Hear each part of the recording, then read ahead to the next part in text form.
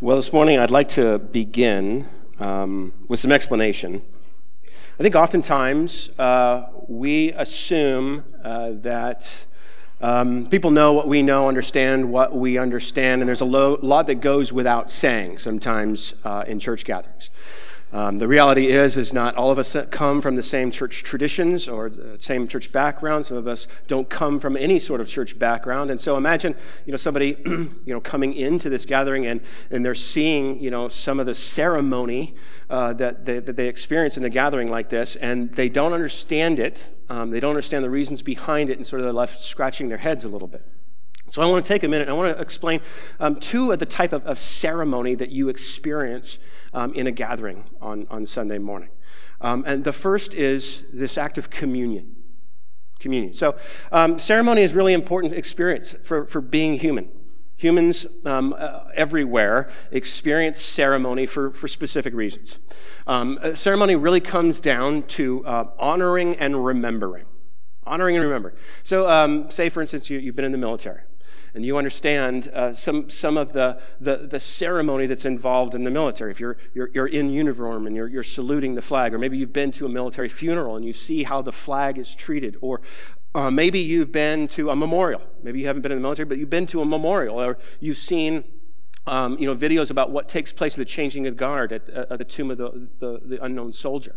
Like, without saying a word, this ceremony speaks volumes. And it honors and it remembers.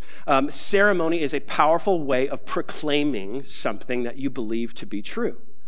And so within the church, we experience ceremony, and one of those is through this act of communion. And so if you haven't got the elements yet, go ahead and take a moment and find them. There's a couple of buckets in the aisleway there.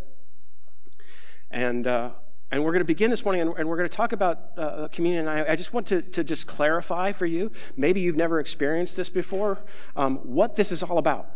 What does this mean for us as Christians?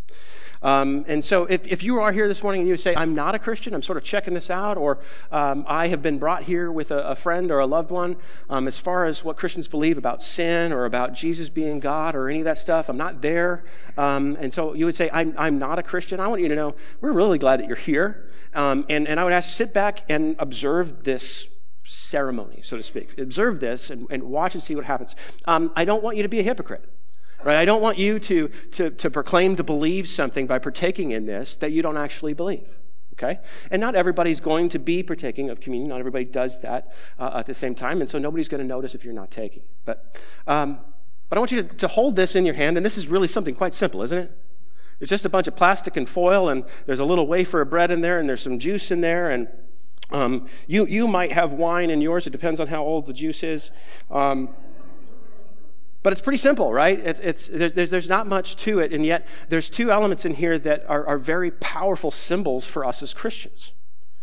Communion is something that reminds us of the climax of God's story. I don't know if you realize this or not, but you are living God's story. You're not living your own story, you're living God's story.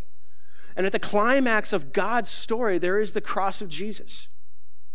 There's this moment in time where God himself, he takes on flesh and he comes to us. The God of the universe comes to us. And he lives a life like we live, and he faces all the trials and all the pains and all the struggles that we face as a human, and yet he does it differently. He doesn't choose the alternative path. He doesn't choose the disobedient path. He doesn't choose the faithless path. He stays true in faithfulness to who his Father is, and he lives this completely righteous life. Fully human. And so he could take this fully human life and it can be a substitute for us. But he's also fully God. And so that substitute, it can substitute for every man, woman, and child who's ever lived. This substitute, to go to the cross and make this exchange that he gives us his righteousness and he takes on our sin. This is the climax of the story, of God's story. And he dies in our place, so that we could be reconciled to God. And that's what we celebrate when we take this. Ceremony is about reaching into the past and grabbing on something that happened, and you bring it into your present, and you allow it to change your future. That's what this is about. And so I'd ask you to peel off that first layer there where you find the bread. Very simple thing. And yet, the night before Jesus died, he took something as simple as bread and he ripped it apart and he handed it out to his disciples and he said, "This is a symbol of my presence, my body given for you, my presence." I mean, the God of the universe taking on flesh and giving himself to humanity up to the point of death. And he dies, and he is raised, and he sits right now at the right hand of the Father, but he sent his Spirit to live in us, the very presence of God with us. This is what we celebrate. And so if you're here this morning and you are in Christ and he is in you, then honor and remember the climax of the story and take and eat.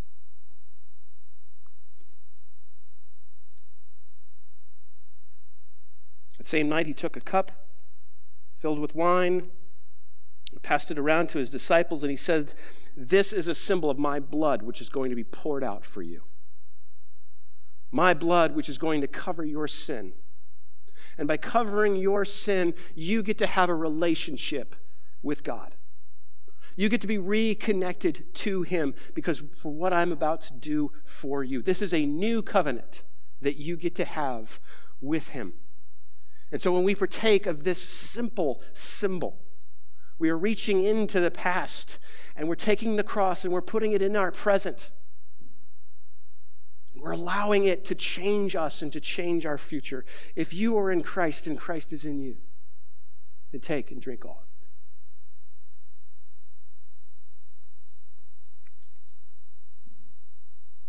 It's important that we don't take for granted what people know or what they don't know. The second thing that you will experience often when you come into a gathering is that we stand for the reading of Scripture. Now, this is not something that the Bible commands us to do. This is a tradition that we have adopted to do for a reason. And here's why. We believe that God's Word is powerful. We believe the fact that the creator of the universe decided to communicate to us, that he wanted us to know him, that he went to great lengths to form what we call the Bible and to put this in our hands. And that these words, they're not the words of men. They're not the words of women. These are the very words of God. And because of that, they have authority and they have power and they give life. And so when they are read, we acknowledge outwardly what we want our hearts to take up a posture inwardly of submission to his word, of coming under it and willingly allow it to shape who we are. That's why we stand for the reading of God's word. And so I'll ask you to do that with me now. I'm going to read from Matthew chapter 23. I'm not going to go in order here. This is a passage of Scripture that's known as the 7 woes, and you'll see why here in a moment. It'll be up on the screen. Beginning in verse 1. Then Jesus said to the crowds and to his disciples, "The scribes and the Pharisees sit on Moses' seat. So do and observe whatever they tell you, but not the works they do. For they preach, but do not practice. They tie up heavy burdens hard to bear and lay them on people's shoulders, but they themselves are not willing to move them with their finger. But woe to you, scribes and Pharisees, hypocrites! For you shut the kingdom of heaven in people's faces, for you neither enter yourselves nor allow those who would enter to go in. Woe to you, scribes and Pharisees, hypocrites! For you travel across sea and land to make a single proselyte, and when he becomes a proselyte, you make him twice as much a child of hell as yourselves. Woe to you, blind guides! Woe to you, scribes and Pharisees, hypocrites! For you tithe mint and dill and cumin, and have neglected the weightier matters of the law, justice and mercy and faithfulness. These you ought to have done without neglecting the others. Woe to you, scribes and Pharisees, hypocrites! For you clean the outside of the cup and the plate, but inside they are full of greed and self-indulgence. Woe to you, scribes and Pharisees, hypocrites! For you are like whitewashed tombs, which outwardly appear beautiful, but within are full of dead people's bones and all uncleanness. Woe to you, scribes and Pharisees, hypocrites! For you build the tombs of the prophets and decorate the monuments of the righteous, saying, if we had lived in those days, the days of our fathers, we would not have partaken with them in the shedding the blood of the prophets. And then finally in verse 37, Jesus says this, so Jerusalem, Jerusalem, The city that kills the prophets and stones those who are sent to it. How often would I have gathered your children together as a hen gathers her brood under her wings, and you were not willing. Heavenly Father, we come together this morning to ask for you to speak and for you to proclaim your grace and mercy to us as we need it. Lord, I pray that we would not be afraid to look at the difference between what we say we are and what we actually are.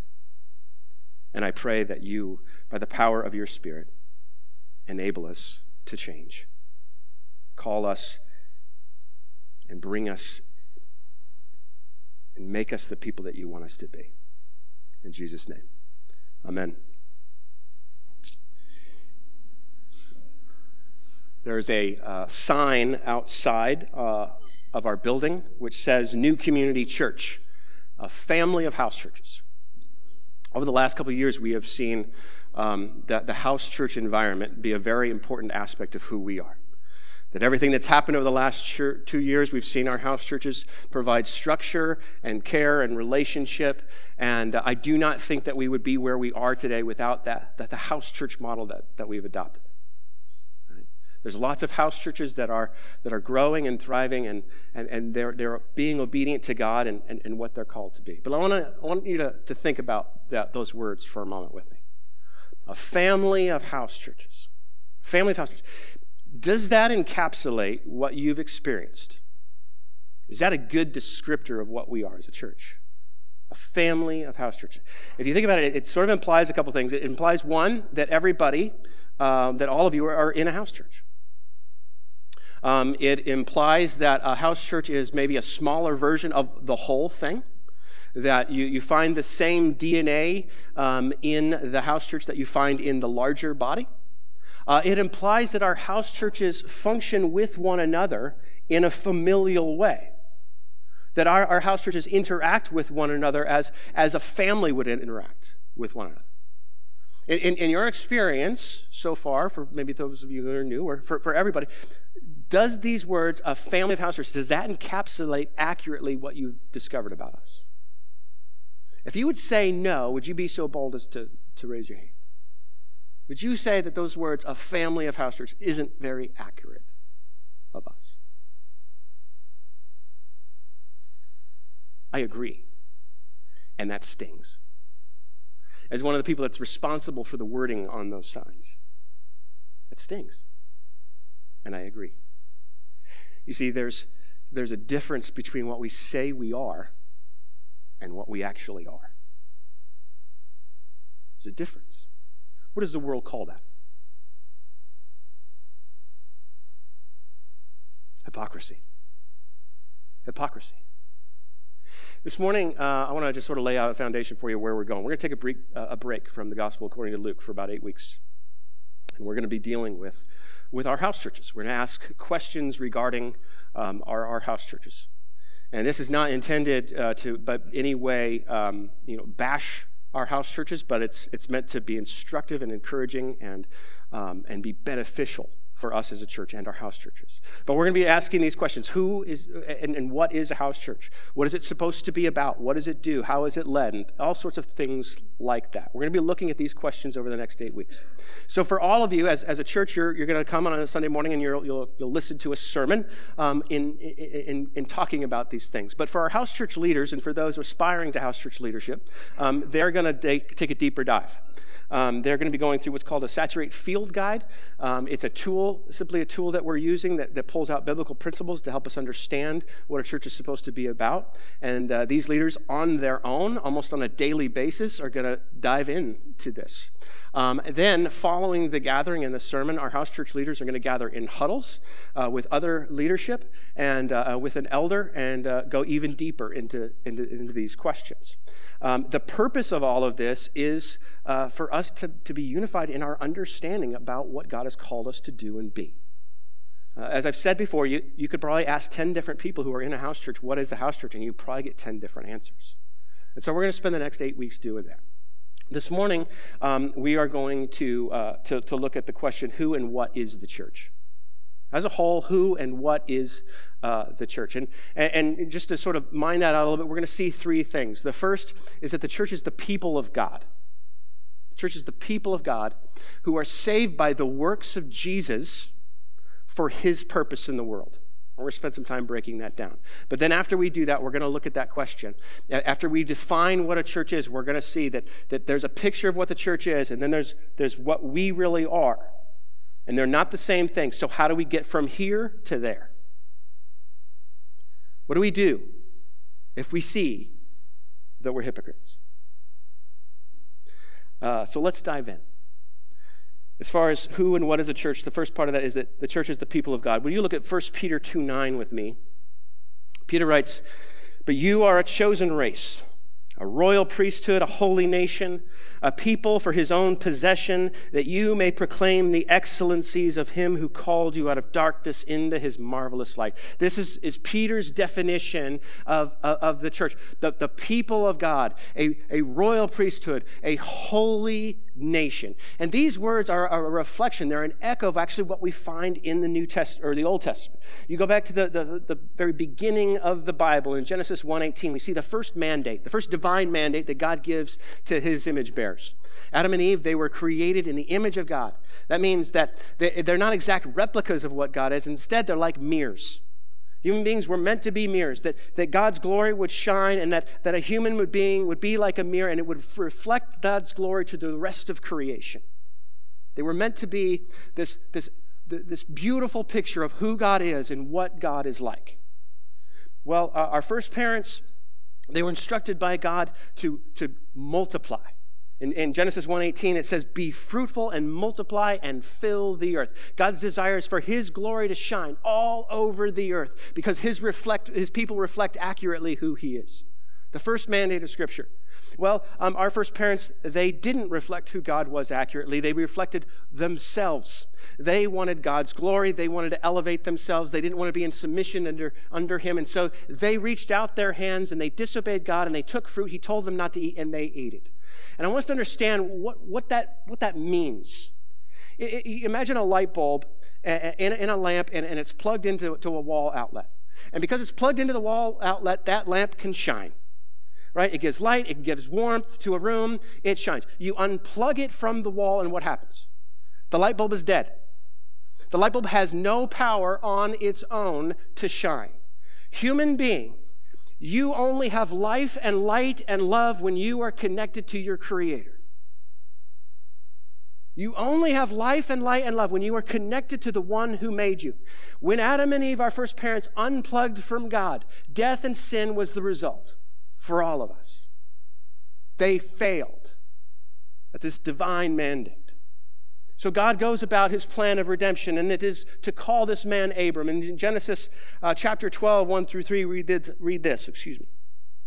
"Now the Lord said to Abram, 'Go from your country and your kindred and your father's house to the land that I will show you.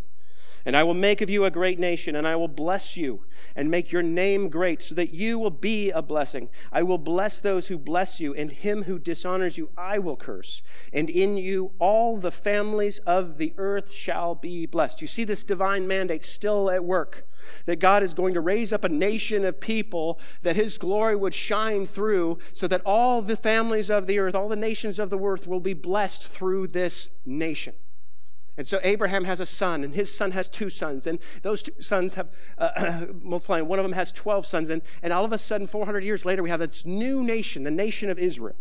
Enslaved in Egypt, God raises up a deliverer, rescues them, and is taking them to a promised land. And on the way, he says to them this, Exodus 19, verses 5 and 6, "Now therefore, if you will indeed obey my voice and keep my covenant, you shall be my treasured possession among all peoples. For all the earth is mine, and you shall be to me a kingdom of priests and a holy nation."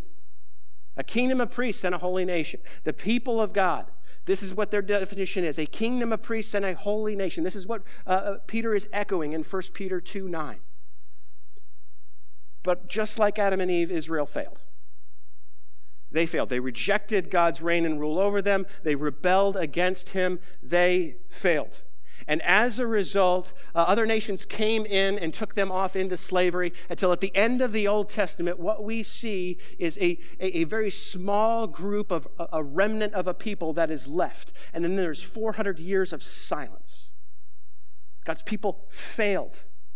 at being his people.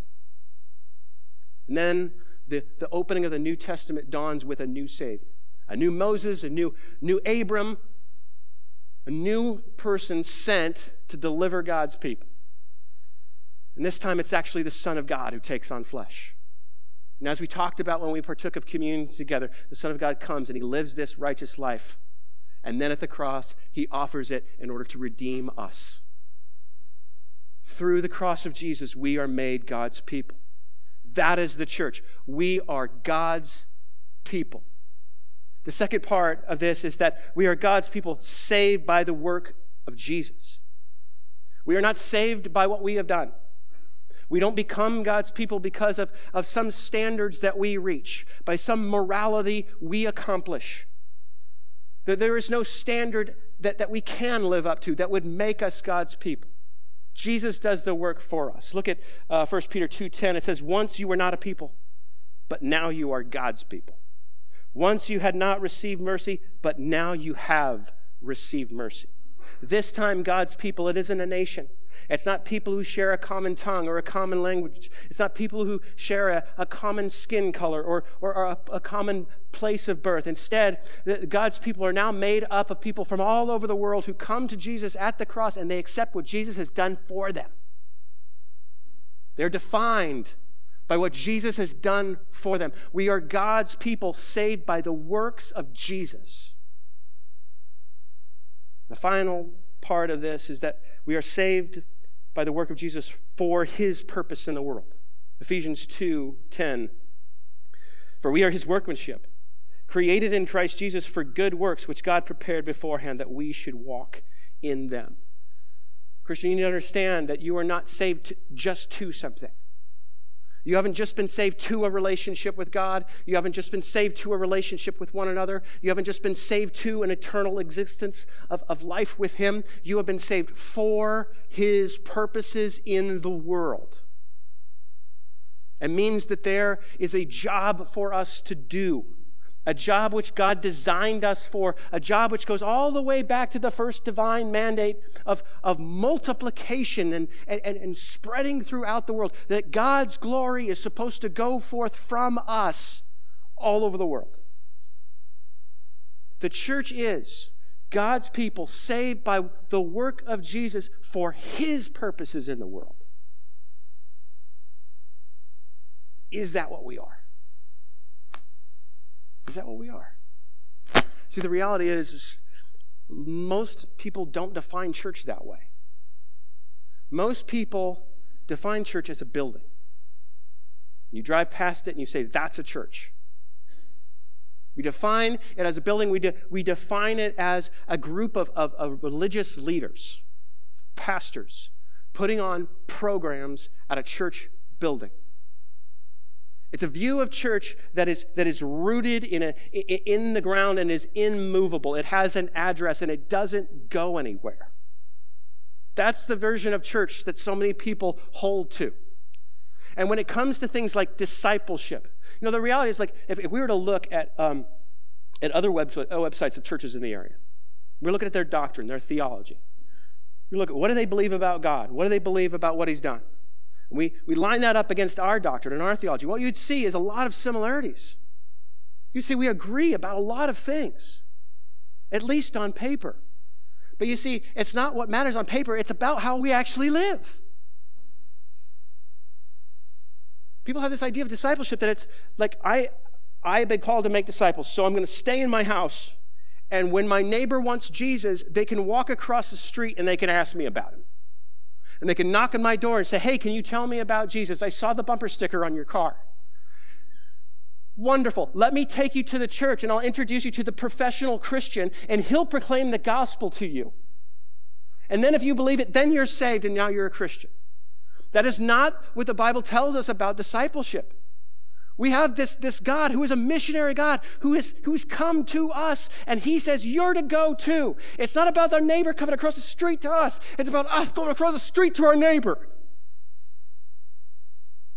We've been sent. This is not a church. You're the church.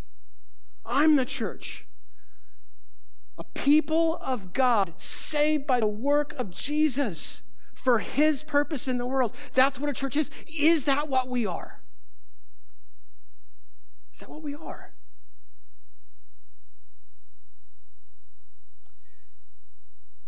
Let's go back to what Jesus said in Matthew 23. He's pointing to these Pharisees, religious leaders.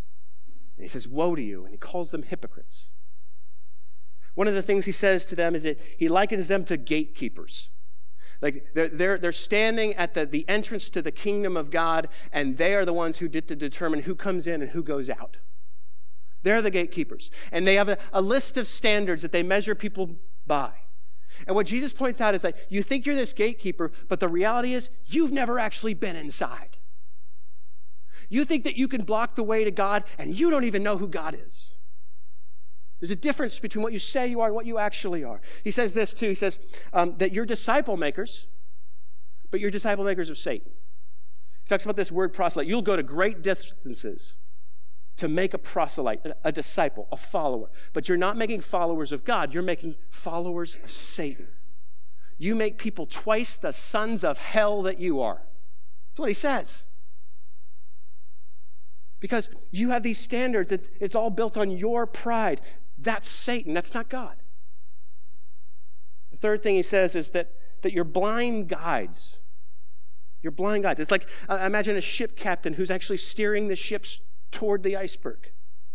That's what he's saying about them. That you think that you're in charge and you're steering the spiritual ship, but you're shipwrecking it. He says this, that you're generous with every speck, but you're selfish with what really matters. The Jewish people, the Israelites, were commanded by God in the Old Testament that God would provide for them, and what God provided for them, they would give a tenth of it back to him. It's called a tithe. And so here's this group of religious people who, they also believed that financial wealth, material prosperity, was a reflection of your righteousness. Right? If you were a righteous person, then God blessed you financially. So your wealth was actually a symbol to the people around you that you're a very righteous person.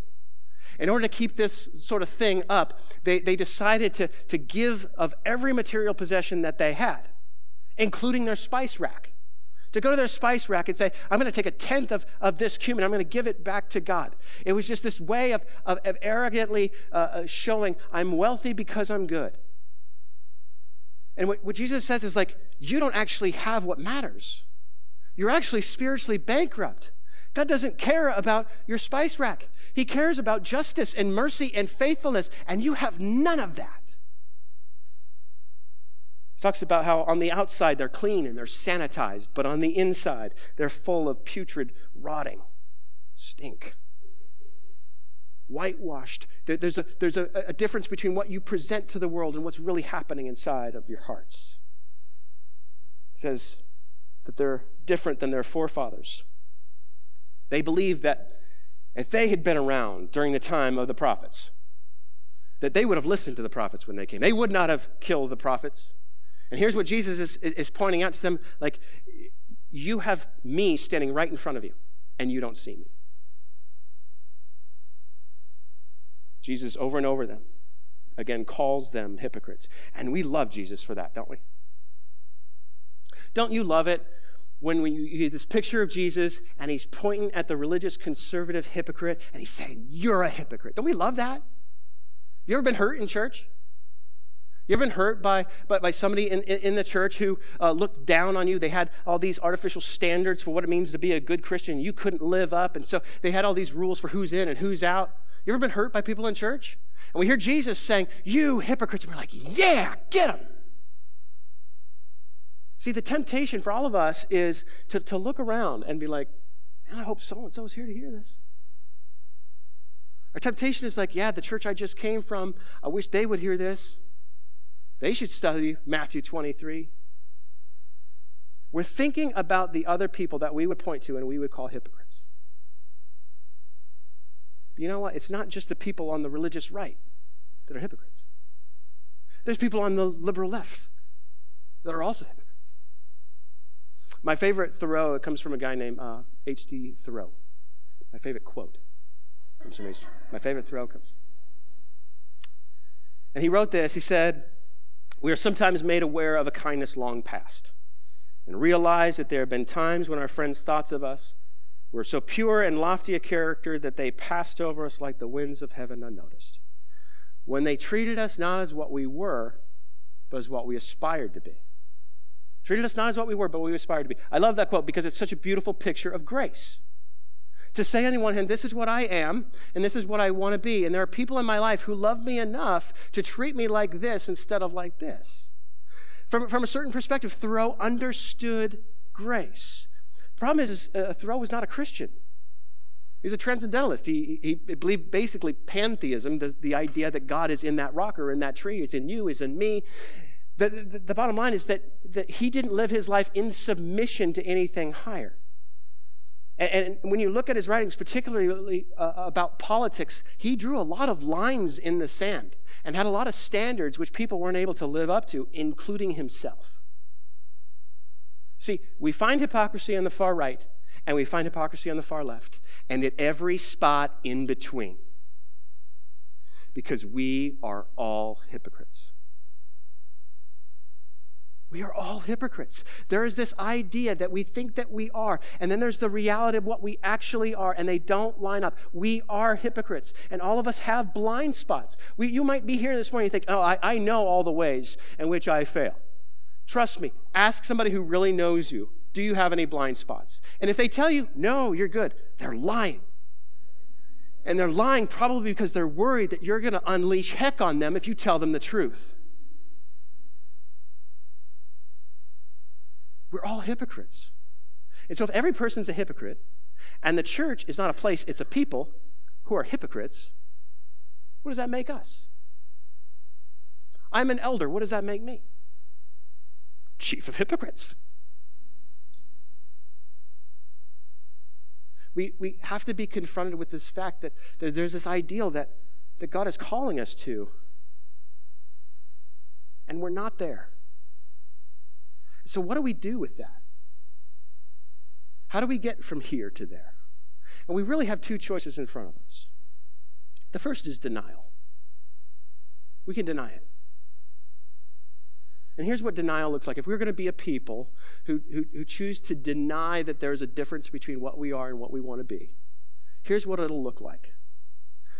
Here's four things about what it looks like to deny. Here's the first one. Smiling faces all the time. Smiling faces all the time.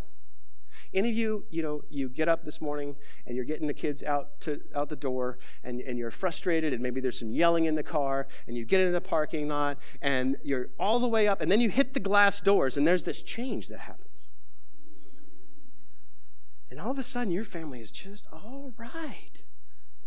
You love each other perfectly. It's great. We're smiley, shiny, happy people all the time. This is what we're like all the time, not just when we show up at a place like this.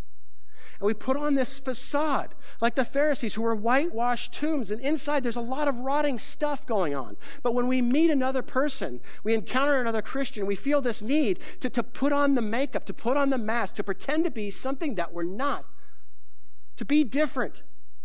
And if there is a problem, it's not with us, it's with something else. Here's what James says. Draw near to God and he will draw near to you.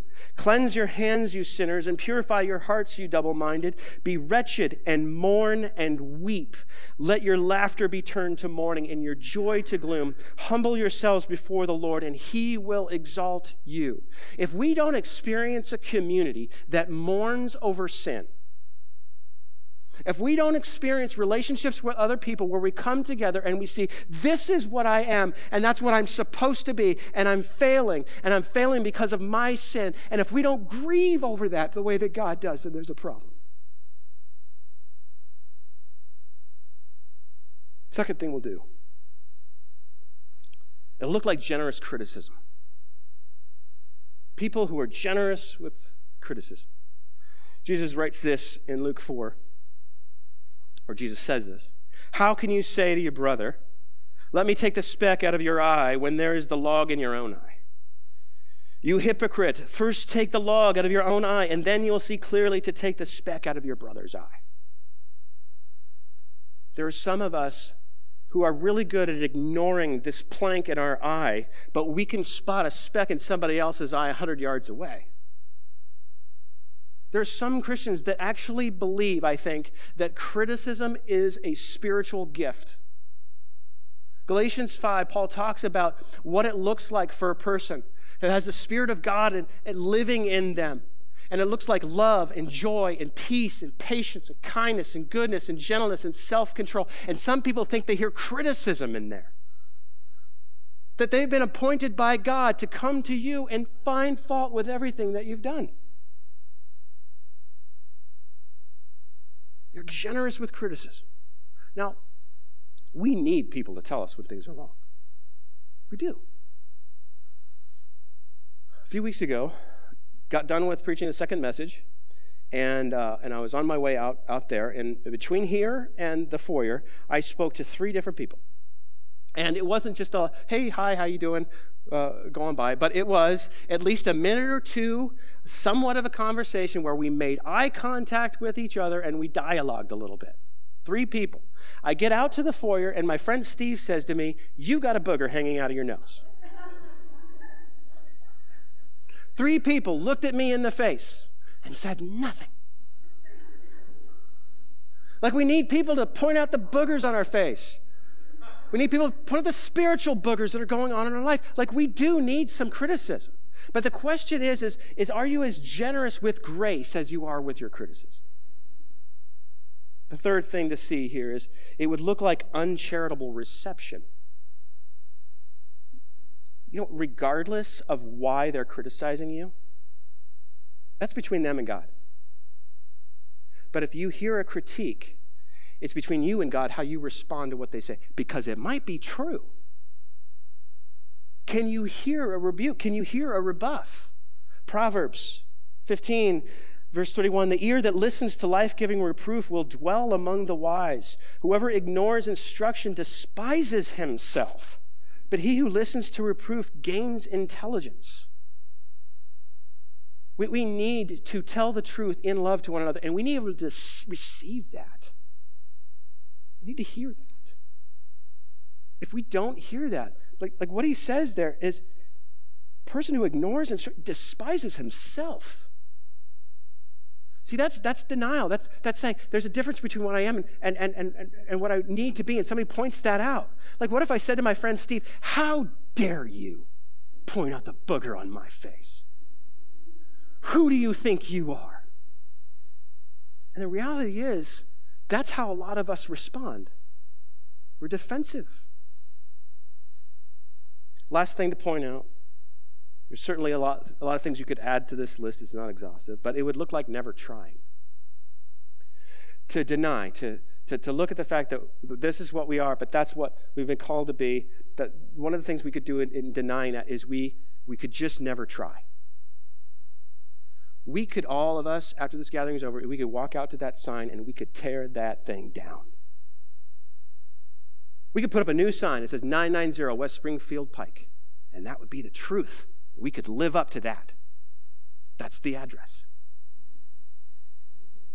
That would be the truth. But for us to put out there that we are a family of house churches, we could deny that by never trying. And you see, people who sit on the sidelines can find it really easy to find fault with those who are in the game. We could never try. But here's the reality is that the definition of church, that we were a people of God saved by the works of Jesus, it doesn't stop there. It continues for his purposes in the world. That's why our house churches exist, to equip this body to go into the communities in which we live and reflect the glory of God so that our neighbors might know. That's why it's there. And we could say we're not living up to that. That's not what we are. So let's just stop because we look like a bunch of hypocrites. Let's just not try. And that's just not an option. There's another response that we can have. We could change. We could change because we have the Spirit of God living within us. We could change because the power of God that raised Jesus from the dead is living in us. We can change. We can become the people that God is calling us to be. And that change happens when we accept the grace that's afforded to us. You see, if we're going to adopt this, if we are going to change, here's what it's going to look like. Here's at least 4 things, and they all have to do with grace. And here's the first one. Mourning over sin means rejoicing in grace. When James says, humble yourselves before the Lord, he then says, and he will exalt you. The beautiful thing about mourning over your sin is knowing the grace of God that has been afforded to you because of Jesus. And that's worth rejoicing about, rejoicing over the grace that's given to us. Here's the second thing. That if we're going to choose the path of change by the power of the Holy Spirit, it's going to be like humble givers of grace. We'll be humble givers of grace. That let's just pretend like there's a reservoir of grace that exists that's completely bottomless. And let's pretend like we can just lavish that on other people. That we could just dump people in that grace. Let's pretend like that, oh wait, it does exist. That we were generous with grace. Not generous with criticism, but generous with grace. Third thing, that we be humble in receiving grace. You know, for as many of us, it's hard to give grace. For many of us, it's just as hard to receive grace. And in our pride, we would rather beat ourselves up. We would rather look down on ourselves, but it's a different form of pride. That if we could receive the grace that's been afforded to us. I'll say this, for the hypocrite who can't give grace, it's because they haven't received grace. It's because they haven't received grace. And so for those people in your life, if you can lavish grace on them and they can experience that, that will be the thing that could break their icy hearts open. Lastly, we can be bold in living out grace. We can be bold in living out. The reality is when you see what there's what you want to be, and then there's what you are. And you see the difference between the two, one of two things can happen. The first thing that can happen is you'll just despair. I can't live up to it. It's impossible. The standard's too high. I can't do it. It could lead you to despair, or it could lead you to pride. And you think that you can live up to it. And if you just start doing this discipline, or if you just start doing that, you just do whatever, like you can live up. It's either despair or pride. But you know what? It's incredibly freeing when you can just simply throw out your arms and say, I can't. Well, we could just simply say, I'm a hypocrite. I am a hypocrite, but I'm a hypocrite that's been saved by grace. That I can't do it. But there's this never-ending grace that surrounds me and that leads me and that encourages me. See, we can have a sign like that out in front of our building that we don't live up to as long as we, by the grace of God, are moving towards it. This is sanctification. That at the cross of Jesus, you are made righteous because of what Jesus has done for you. Legally, you're righteous. That's what God sees when he looks at you. But you and I both know you're not righteous yet. And there's this ongoing process that needs to take place in your heart to change you into that. But it takes a long time. And just like an individual needs to be sanctified, so a church needs to be sanctified. But we can live out of this boldness and this power. We don't have to tear down the sign. Instead, we could just say, I am a hypocrite. But I am swimming in the grace of God. I want to close with this, going back to Matthew 23. In verse 37, Jesus said this, So Jerusalem, Jerusalem, the city that kills the prophets and stones those who are sent into it, how often would I have gathered your children together, as a hen gathers her brood under her wings, and you were not willing. These are the words of God speaking to a faithless, rebellious people, saying, I wanted to gather you in. I wanted to reach out. I wanted to pull you close. It doesn't matter that you failed. I wanted to pull you in. You see, the church is not Israel. Israel failed. Big F failed. The church will never big F fail. The work's already been accomplished by Jesus. The victory's already been won by him. But we will fail in small ways. But even when we fail, we have this Savior who looks at us and says, it doesn't matter. I want you to come. I want to gather you together. I want you to see my grace. You see, it is grace that changes us. It's grace that changes. It is grace that will allow us to move from what we are to what God has called us to be. Let's pray. Heavenly Father, how great your love is for us, that you would demonstrate so much mercy and kindness to us, that you would send your Son to live and die and rise for us. Thank you for purpose. Thank you for allowing us to take part in your redemptive work in the world. Thank you that we don't get to be just bystanders, but we get included. I pray, Father, that we will be a church that is bold in grace, is generous in both the giving and the receiving of grace, and that we would praise and proclaim grace everywhere we go. In Jesus' name, amen.